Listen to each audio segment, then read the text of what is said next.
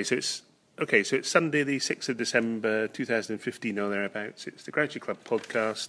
It's Kate Copstick and me, John Fleming. Well, what's left of me? As always, what's left of her, but there's even less of her left of her than normal.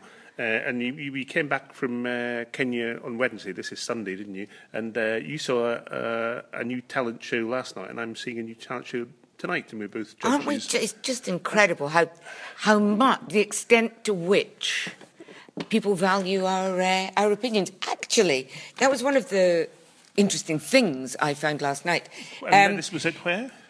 Oh, God. It was at Jew Central. It was New Jewish Comedian of the Year. That's what it was. Wasn't new. That's what I was about to say before you so rudely interrupted me, asking me about where it was with that funny smirk on your face. She's from Glasgow. It wasn't New Jewish Comedian of the Year. Old Jewish Comedian? No, it was just Jewish Comedian of the Year. Oh. There was no one new about it. What about Jackie Mason? Yes. We were saying that, David Baddiel could have entered. Yeah.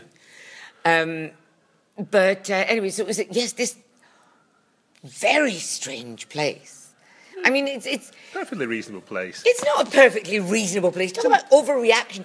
It's an art centre. It's an art centre that's built like a fucking fortress. Well, it would be. It's Jewish. What? But it's all, oh dear, we're still terrible victims and everybody's having a go at us. When was the last time a Jew was shot in London? Well, probably yesterday, I don't know. But, they're banging on like, oh, we live in fear. For fuck's sake. Reasonable. There's a moat. You get frisked before you go in. There's bars. It's all bulletproof glass. It's 2,000 years of having to deal with Glaswegians. Yeah, yada, yada, yada, yada, yada. In peaceful Borehamwood, my local infant school used to have one guard. Now it's got two guards, infant school. That's just guard envy. Probably the school up the road got one guard, so your school decided they had to have two guards. Next it will be three, but it's nothing to do with any immediate and present danger. You're just a Holocaust supporter, that's what it is. Wow, oh Christ! If that's not an odd thing to say under the circumstances. Yahweh. Everybody was on about the Holocaust last night. It was like the most mentioned word. In the comics? The comics, yeah. No, it's a bit, I hate to say old hat, but I mean, you think... Well, I know. I mean, after Louis Schaefer's three-part Holocaust joke, who could top it? I told it. All three parts? All three parts. Ah.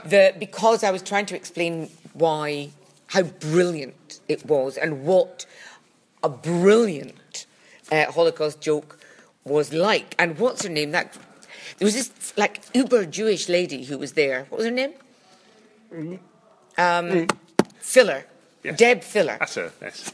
Honestly, you should have seen the little look that he gave me there, ladies and gentlemen, or lady and gentleman.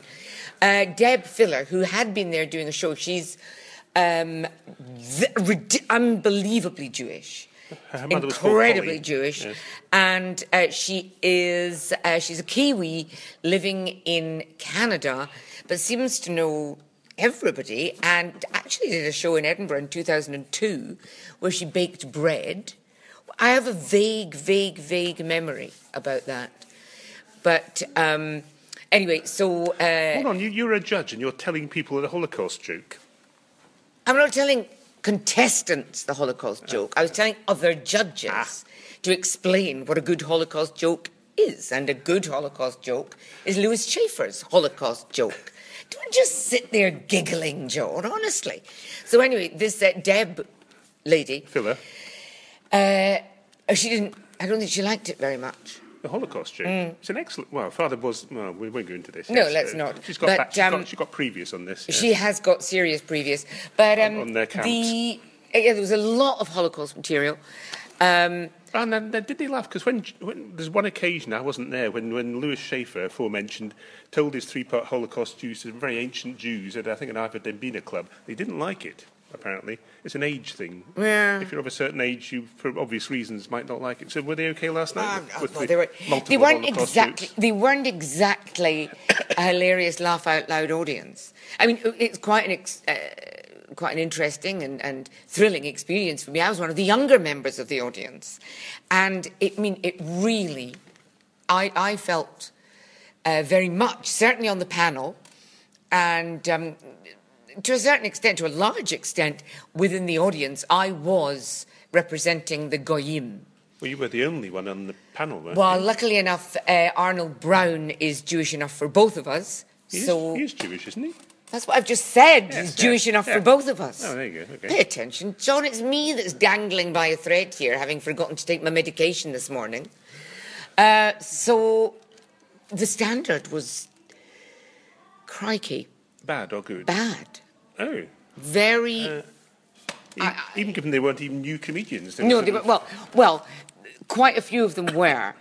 There was a couple of guys, a guy called Joshua Bellman, who I thought his material was good, but his delivery was absolutely appalling. Well, if he's new, that's okay. Don't make excuses. No, not the kind of like nervous delivery, or the kind of delivery that you just go, oh, that's because you're new. It was just dull. You should keep at it, but Joshua. Ignore it. Keep at it. The material, I thought a lot of the material was very good, very well written. And then there was a guy called Aaron Levine, who's just friended me on Facebook. About to unfriend you? And he's a man with 2 plastic balls, which has to be good for comedic purposes. He had testicular cancer and has prosthetic testicles. Don't get me started on testicles again, John. I can see that you want me to go into my marvellous routine about the cat's testicles, but I'm not going to. How do you know he was telling the truth? Did he demonstrate these? No, he didn't, but he just didn't seem like the kind of person who would lie. Not about having 2 plastic testicles. Anyway, apparently it's a well-known fact within the Jewish comedic community. He does, in fact. And he kind of looks a bit like Uncle Fester from the Addams Family. And he says, I know what you're thinking. No, I'm not Uncle Fester. But after we'd made our decision in our little judgely huddle, which took all of a nanosecond, an audience came rushing out, stopped by the table and stabbed a stubby finger in front of us and said Uncle Fester was the best. And then went on at the great length to explain why he was the best. You know, his material was marvellous, he was very sympathetic, he was a likeable guy, blah, de blah, de blah. And you need balls to be a comic. We felt right put in our place. Who triumphed then? The triumpher was a guy called Philip Simon. Oh, and if you'd read my blog, you'd know who Philip Simon is. Tell me who Philip Simon is. He lives in Borehamwood, and I did a blog about him. Well, he's now Jewish Comedian of the Year. Tell me more, John. I never read my blog, so I know nothing. Oh, come along. You must remember something of the interview. We're in a kosher cafe in Borehamwood, that's all I know. More than that, come along. He bought. Yeah, how long has he been a comic? I have no idea. Oh, for God's sake, this is ridiculous. I don't read them. I've stayed here in the shop, dangling by a thread. We are in the Mama Beashara shop in Shepherd's Bush, available for anyone to come in. We are. I could have been home 2 hours ago, but I thought, no, probably John will know something interesting about Philip Simon. I hear he wrote about him in his increasingly prestigious blog. And apparently you did, but you don't remember anything of it. You didn't know I'd written about him in my blog. No, I know. I just made that up now. Well, there you are. You're a constant liar. I demand to know something about Philip Simon. So what's the weather been like recently? I demand to know something about Philip Simon. He lives in Borehamwood. He's got a very nice girlfriend and possibly a small child. Could be his. Might not be his. What? Hopeless. Of course it's hopeless. I'm going to ask Janie Godley if I can come and do her blog with her podcast with her. Excuse me, when you're increasingly prestigious, you don't actually need to know anything. You get other people to know things for you. Yeah, but I just know it's a lie. I know it's a lie. You're sitting there smirking. You can Google. I don't want to Google. I want to know now. And so does our listener. Our listener is me when I listen to it back. Oh, if you really read them, I might not post this. You know? Very irritating. Anyway, he was... He's very good. He's not very good, but he's good. He's good. And... very good. You're very good. You see, it's all flooding back to you now, isn't it? Yeah. How do you know he's very good if you don't remember anything about it? It might have been Simon Philip, one of those people I saw. I shall call him Peter. Wasn't massively original, but a good. He was the only one really who was a performer. Yeah. Who was a proper. You felt he was a proper. And then there was a girl, an American girl called Geneva Rust Orta. Is that an anagram? No idea, but she was very interesting, very original, very fresh. But I felt a bit all over the place, and had written her entire set on her hand. You don't just mean headers, you mean the entire set. No, but she just kept looking at it and flicking her hand backwards and forwards and backwards and forwards. But more than she was headings. doing an 8-minute set. She is in the final of Jewish Comedian of the Year. What the fucking fuck? Or perhaps learn your fucking set, dear. You don't think she was signing herself in No, she wasn't. You could see it all written. But it could still be deaf language. No, this is ridiculous. I'm getting irritated with you now. Getting you. But yeah, so there was 6 people. You have to refer to paper in the for final. This. You've got no memory. Better than you. I'm just looking at my notes here to see if I've written down anything interesting. Holocaust, Holocaust, Holocaust, Holocaust. Everybody did the Holocaust. Was the winner the only one not to do the Holocaust? No. He mentioned everybody name-checked the Holocaust. He did Geordie Sheepshaggers, speed dating, grand death notice, Jews in Devon. Jews in Devon? Well, there aren't any, I think was his point. A worthy winner, I think, Jews in Devon. And he does, apparently, you might know, but you're probably not going to tell me. You just sit there and smirk. He says he does, or he used to do kind of sex education and relationship whatnot in schools. Schools, yes. So he told us. But the funniest thing all night, I thought, Ms. Filler didn't appear amused. Debs. But this place is so good. The wine is kosher, for which you read vastly overpriced. The beer is kosher. And I had a Beck's. So, I mean, that's basically what they sell. And so I'm sipping my kosher Beck's. And on the back, the label says, brewed in accordance with the German purity laws of 19 whatever. 15. Which I thought, 1915, which I thought was... No, 1500 Nord. No, which I thought was just fucking hilarious. Because I took a picture of the label. Yes. Well, you remember that, do you? I do, 15-something, yes. I remember these important details. Not who people are, obviously. But nothing about Philip Simon. Is that his name? I barely remember names, Mary. Philip Simon, UK Jewish Comedian of the Year. Yeah, because I thought it was New Jewish Comedian of the Year. Oh, well, tonight I am doing new comedians. I'm doing the Laughing Horse New Comedian of the Year, I believe, in Brixton. Really? Anyone interesting in the final? Is this the final? Yes, of course it's the final. They wouldn't have someone as important as me not doing a final. Do they know about your memory problems? I can't remember. I know Njambi McGrath is in it. Yes, you can pronounce it better than me. And Chiquita, I know, and the others I don't know. She's a variety act. Oh, marvellous. How very broad-minded of them. Yes. No, I mean, she is very odd and bizarre in a good way. Now, apparently, you've probably forgotten this, and I didn't know it in the first place until told last night, Candy Gigi was in the final of the Jewish Comedian of the Year last year. It rings very vague bells, yes. I mean... So they're quite broad-minded as well. Did she win? Did she? I don't know. You know all about it. I can't remember. I haven't a clue. She deserved to win. Who knows who was up against her? Well, exactly. She deserved to win. It's odd, because apparently Philip has been doing comedy for quite a long time. Has he? And, you wouldn't know. I should blog about it. And the others, not so. So it's a kind of a mixed odd. But... interesting to be there, and it's always interesting to see. It's always good to see comics you haven't seen before. Fascinating audience. Not an audience that you would wish on anyone. Really. I do believe Philip told me that he had some problem. He's quite attractive in a televisual way, isn't he? So he's very, very photogenic. But he said he looked very like someone else. But sadly, I've forgotten who. Okay. It's just as well you record everything. That's probably why you record everything. Otherwise, that's why I record your everything. Entire life would just be a blur. As you probably well know, I have an A5, is it, diary? Half an A4. Anyway, I have a diary. I've always had this very thick diary. I put everything in the diary, and everyone took the piss out of me for having this diary all the time. And then when those terrible leather things, similar to diaries, the name of which escapes me... Filofax. That'll be the word.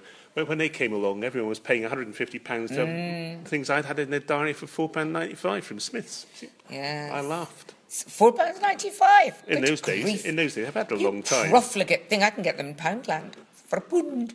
Not the same size. A5. Is it A5? Little thick, fat ones. Little things, are they? Yeah. A5? No, A6. No, mind, I've got an A5. Well, A6 is better. Anyway, so there we go. And I've just come, talking of talent, yes. I've just come from talking to Will Franken, not Sarah Franken, Will Franken and Louis Schaefer. So he's for an expose in my blog. What are they exposing? I dread to think. What are they exposing? Well, if you read my blog, and you probably do. Why should I read your blog? Everyone does. there was a two-parter. If you can't even remember what's in it. Well, there was something that wasn't in it, because I cut it out the previous time, because something was going to happen, and then it didn't happen, and that's what the new blog is about. It's an exposé. What about it not happening? It's an exposé of something not happening. I have the headline. The headline is... I can say I'm not gripped. The headline is something along the lines of how Will Franken and Lewis Schaefer failed to con ITV out of lots of money. The headline's something like that. You have to read the blog. It's increasingly prestigious. I was very much put off by all the kind of gratuitous advertising for McDonald's that was in it the last time. There was an awful lot of Big Mackery and double cheeseburgery. Well, this time it's Pret-a-Manger. I do have pictures of them holding up Pret-a-Manger mugs with the surround to keep it cool, and then you can see Pret-a-Manger at the front in case they wanted to actually sponsor us. Do you feel like saying Pret-a-Manger again, just in case they feel like buying us some money? Pret-a-Manger. Pret-a-Manger. You say it so much better than me. Thank you. I'm actually a Costa Coffee man myself because they give me points and they're much nicer. Well, you see, I was quite I like maroon. I don't like Starbucks green. Carry on. I was a bit of a Costa Coffee person until I read a hideous thing about their boss man, who's obviously earning trillions, while desperately fighting not to pay his staff the living wage. Well, that's quite reasonable. Why should they live? Yes. Are Will and Sarah dividing and going their separate ways? Are they alternating, or what's happening? I think they've had a creative difference with each other. No, I think he might be phasing out Sarah. It was in my previous blog. It's worth reading. I can't remember. Like I say, if you can't remember what's in them, why should I read them? I can't remember what's in it. No, well, I don't read them. I don't write my blogs, don't you? I phone them out to sort of Filipino children who are going blind in the dark with candlelight. I did say I didn't, possibly to you in a blog, but then you wouldn't have remembered. You think I should be recording this? Have I recorded it? I can't remember. No idea. That it was not exactly a phase. Phase always makes it sound trite. Star Trek phases. Trite. But I never really felt Will to be like a... there was never a woman in there fighting to get out. There was... Well, there clearly was. No. You never wanted to have the snip, but... A little bit more than a snip, I think you'll find, John. Little bit more than a snip. A snip and an excavation. A snip and a scoop. And a flip. And a turning outside in. And oh, what's the flip? Oh, the turning outside in. So, Sarah... do you have pictures? I actually do. I have an entire video, which I made... for a television series which I produced called World of Pain. And we were allowed to follow sex change. Gender reassignment surgery. What was in World of Pain apart from this? It was a 6-part series, was it? No. Oh, what was it? No, it was 3 15-part series. Oh, wow. Ooh. And do you remember what was in them? Because you have a better memory than me. I remember everything that was in them. What? Every episode had a different theme. Well, as I expect from you, what was the most painful bit in the World of Pain? Well, it depends. I mean, we did... people who got hooks put through their skin and dangled from the ceiling. Like Hellraiser. We did the gender reassignment was... quite possibly. We did branding. We did... sarcasm? We did shark bites. Intentional shark bites? Oh, no. John, I am not going to talk to you any longer if you continue to be obtuse. I'm not used to the World of Pain. I try to avoid it myself. There was some horrific sporting injuries. I mean, where you kind of see in slow motion... a leg kind of bending backwards and forwards. Yes, fairly horrific. So it wasn't all self-inflicted or welcome World of Pain? No, of course not. There was a guy... It was... What I find interesting was the way the television censors looked at it. There was a really very nice little bit of film that we did in Russia. and it was called ice babies, because in certain areas in Russia, what they do with fairly newborn babies is they take them out, they cut a hole in the ice, and they dunk the baby in. For why? Well, to kind of kickstart their immune system. Like Sparta. Yes, I mean, and there's a person in there, there's a nurse and somebody else, and in the hole in the ice? They throw, well, it's bigger than a hole, you know, well, it's a bit huge hole, and they throw the babies in, and, you know, none of the babies are not massively distressed, you know, then they pull them out and swaddle them up, and it's kind of you know, as I say, a kickstart to their immune system. They, in the villages, the rural villages where they do it, there's very little, you know, the kids don't get colds and flus and whatnot. And it seems to work in terms of, you know, as I say, being a bit of a smack in the face for your body's reactions. And you know, the babies were not distressed, the babies weren't crying, none of that. And ITV would not let us show it at all. At all. What's the nurse's uniform in this? Is it wearing a frogman's outfit? No, they're just wearing a bathing costume. You're being obtuse again, John. You say I see. And, anyway, ITV wouldn't show it because? Well, they just said absolutely not. They didn't want an edited version. They didn't want anything. We went and spoke to paediatricians at Great Ormond Street, and they said, you know, it's very extreme and it would never be allowed in this country, but they understood the principle behind it, and having read the statistics, it kind of seemed to work quite well. So we were not allowed to show that, in which nobody was harmed at all, but babies were in cold water. However, we were allowed to show endlessly repeated, slow-mo, everything, a shot of footage of two skydivers who were, they each came out of the opposite side of a plane, free fell for, can't remember, for 300 feet or something. And then they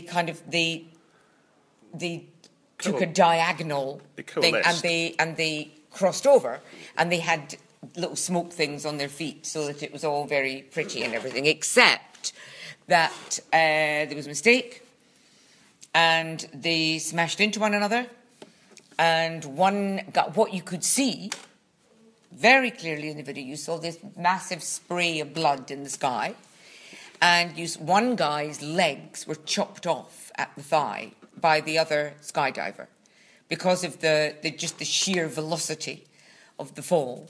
So you saw his little legs flying.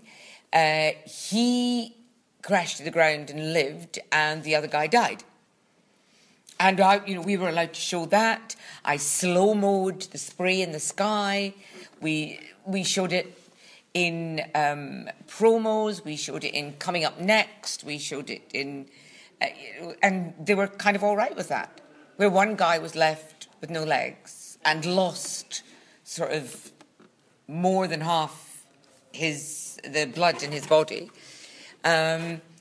And the other guy died. That's okay, but throwing babies into cold water is not. Well, it's probably because they're worried about people, lunatic adults in Paisley throwing their children into ponds in Paisley, I suspect. Whereas it's unlikely you're actually going to do the parachute jump.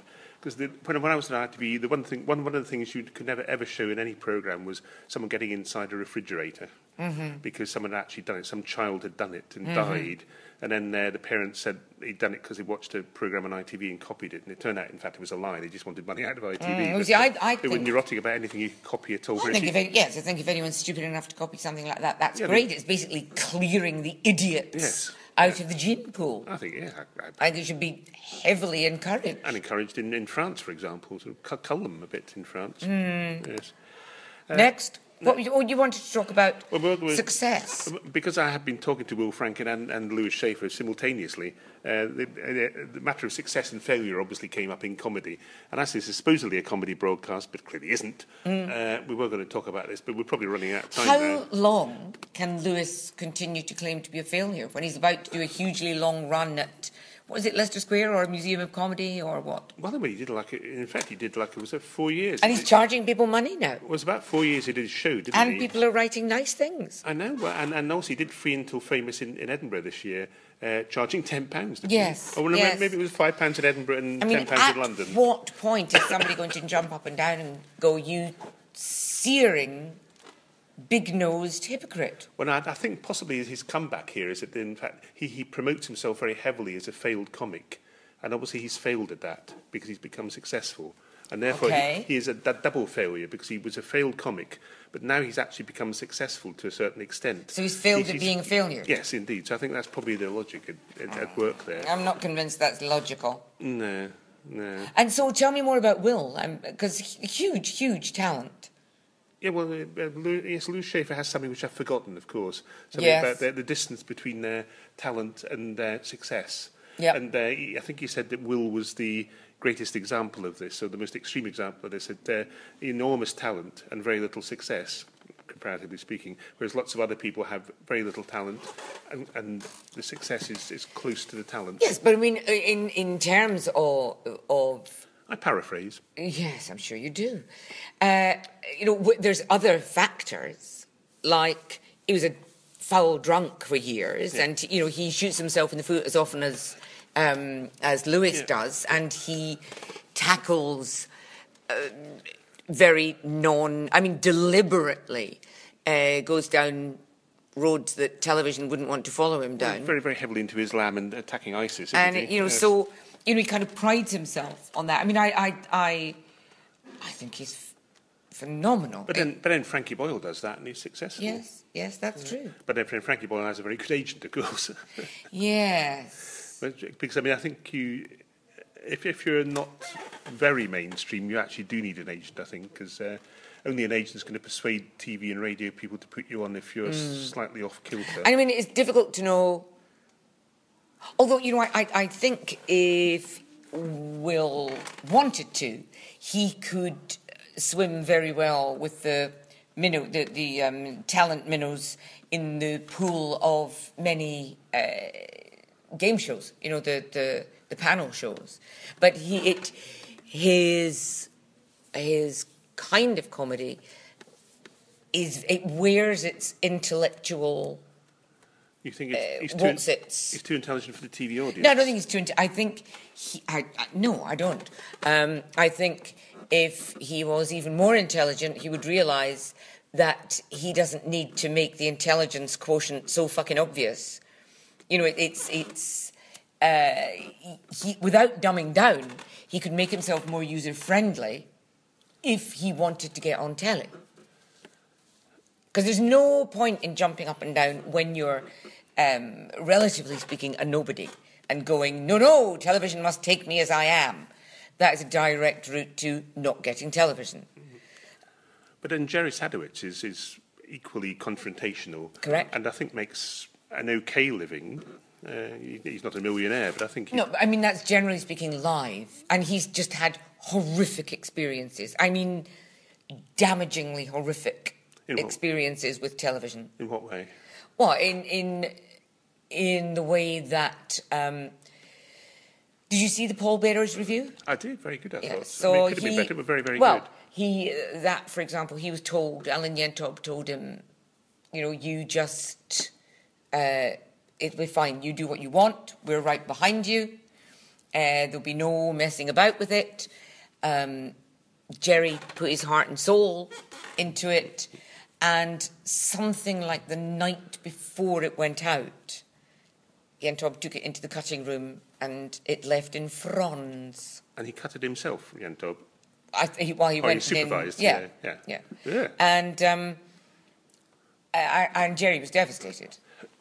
And, ever since then he did the magic show, but there's never been anything that he was 100% happy with.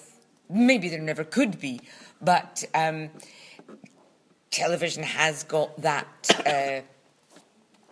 We need a wide demographic. We need numbers. They do need numbers.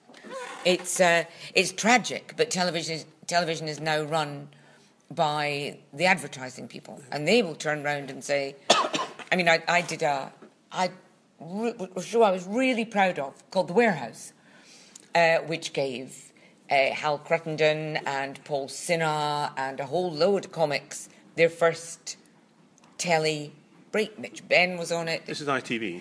This is ITV. And we did 3 series.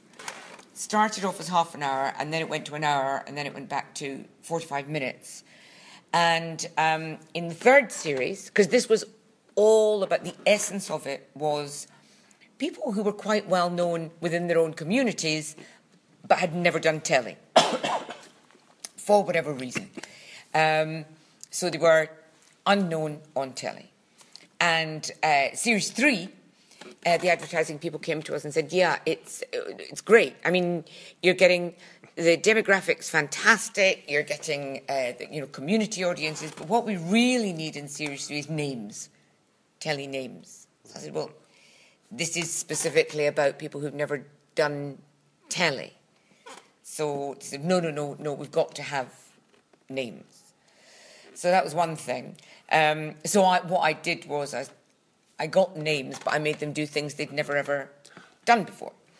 And then when it came to talking about Series 4, they said, because I have to tell you, there was a heavy ethnic spread in The Warehouse. You know, we had doll drummers and, I mean, music from countries in Africa where I didn't even know there was a country. And what time of night is this, late night? It was about 11 o'clock at night. And Series 4, they said, the problem is that you've got a great audience and a very loyal audience, but they're not the kind of audience that wants to go out and buy a posh car. And that's the kind of audience we need to get the posh car manufacturers to advertise. And this was put to you at the time by the Commissioner of Programmes at ITV? No, it was the advertising guy kind of had the balls to come in and...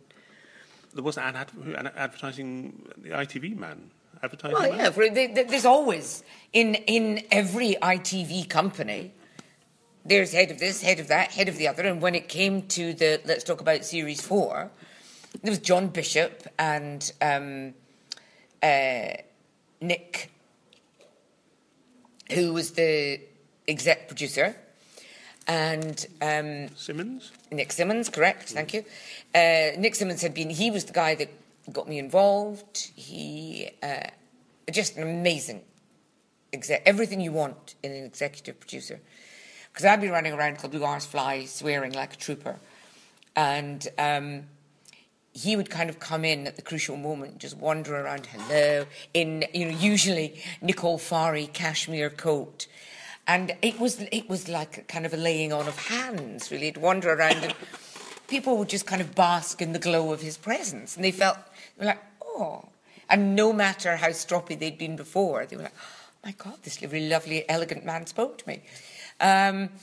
So there was everyone, they were all there, but there was the guys, the number crunchers from advertising who said that while our audience was lovely and they were very excited to have them on board, they weren't buying anything. So the advertising revenue wasn't there, so goodbye Series 4. In fact, I worked with Nick Simmons at Millgate Television. So did I. And it's very nice. I forgot about it, yes. And in fact, I produced a Jerry Sadowitz show at Millgate Television, part of The Last Laugh, which was a series of one-off, one-hour shows. How marvellous. And I do believe it's possible. I have no proof of this. It's possible I got him his Paul Bearer's review series because I don't think anyone had done a long-form show with him. It was a solo show, and it was supposed to be a 55-minute slot. In fact, after we recorded it, it ended up being a 43-minute slot. Yep. So we had to cut it slightly. And I told him he was with Avalon at the time. Oh, yes. Anyway, I told him that you could have two cunts, because this was BSB, who were British satellite broadcasting, who were okay on things like swearing to an extent. I told him he could have two cunts and try and cut back on the fucks, knowing he could never keep to this, because I thought it's part of his rhythm, he can never manage it. No, absolutely. And he did an entire 55-minute show, no fuck, no cunt at all, absolutely superb. I mean, totally clean as far as language went. He annoyed 2 lesbians in the audience, but fair dues. Well, that's what lesbians are for. Yeah, and he was brilliant. He actually managed to do it, and I thought he can't do it. It's part of the Glaswegian yes, rhythm. well, it is, really. Yeah. So but very... How did you find him to work with? He was okay. Was he okay? No, he was okay. Well, I think he'd been told by Avalon, by John Thoday, he had to mind his P's and Q's and not be too outrageous. That was a long time Yeah, ago. I mean, not too difficult. And so he was fine. And I knew him vaguely from Malcolm Hardy, so he vaguely knew me. Yeah, I did a thing called Up Your News, which was produced by Nick Simmons. Yes. And had a cast of, quite a lot. And you'd go out and do crazy little look. I remember doing something strange at Wimbledon. Or you were like the newscaster doing These Are the Jokes, folks. It was such a kind of enclave of comedy talent. I mean, I think Paul Jackson. I think they were the biggest entertainment department outside the BBC. Just tremendous. Because they totally produced all the entertainment for BSB, didn't they? I mean, it was Paul Jackson, there was Nick Simmons, there was Richard Hearsey, there was Paul Pot. Paul. Anyway, there was another Paul somewhere. And it was just tremendous, and the creativity was wonderful. And also, BSB was very good on being relatively easygoing. I mean, yeah. I think the rule wasn't there that you couldn't have a conversational fuck or a conversational cunt, but if it was vital to the integrity of the joke, then you could get away with it. But you couldn't say, "Oh, I was walking down a fucking road and this fucking happened." You could have a conversational one, but if it was necessary to use the four-letter word, they were okay with using the four-letter word if you had to. But I mean, but as far as I know, the whole BSB catalogue was bought, or the library was bought by Sky when they took over it. It became Really? Sky B, and so they have the rights, I believe, to repeat everything, and never have. I wonder why. Crikey. It was wonderful and creative. There was a Keith Allen show that someone else produced, and I'm not sure it was ever shown. I mean, I seem to remember they had children racing against Doberman Pinschers or something in a greyhound track. I can't remember. There was something similar to that. That sounds very good. Bring that back. Come on, Sky, repeat it. It was some, and they had I think they had pro celebrity boxing, although they might have nicked that from somewhere else. They actually put amateurs in the. Now that's happened since, hasn't it? Yeah, I mean, that's... Yeah. Anyway, but we will probably come to the end of this. So once again, we had a good idea for a comedy podcast. Yeah, and it just all went up the Swanee. Didn't quite come to fruition. Did at the end. So it came round at the end, back to comedy, didn't it? Yeah, but right, because you've got the memory of a goldfish. Have I? You've got the memory of a goldfish. Have I? You've got the memory of a goldfish. What's a goldfish?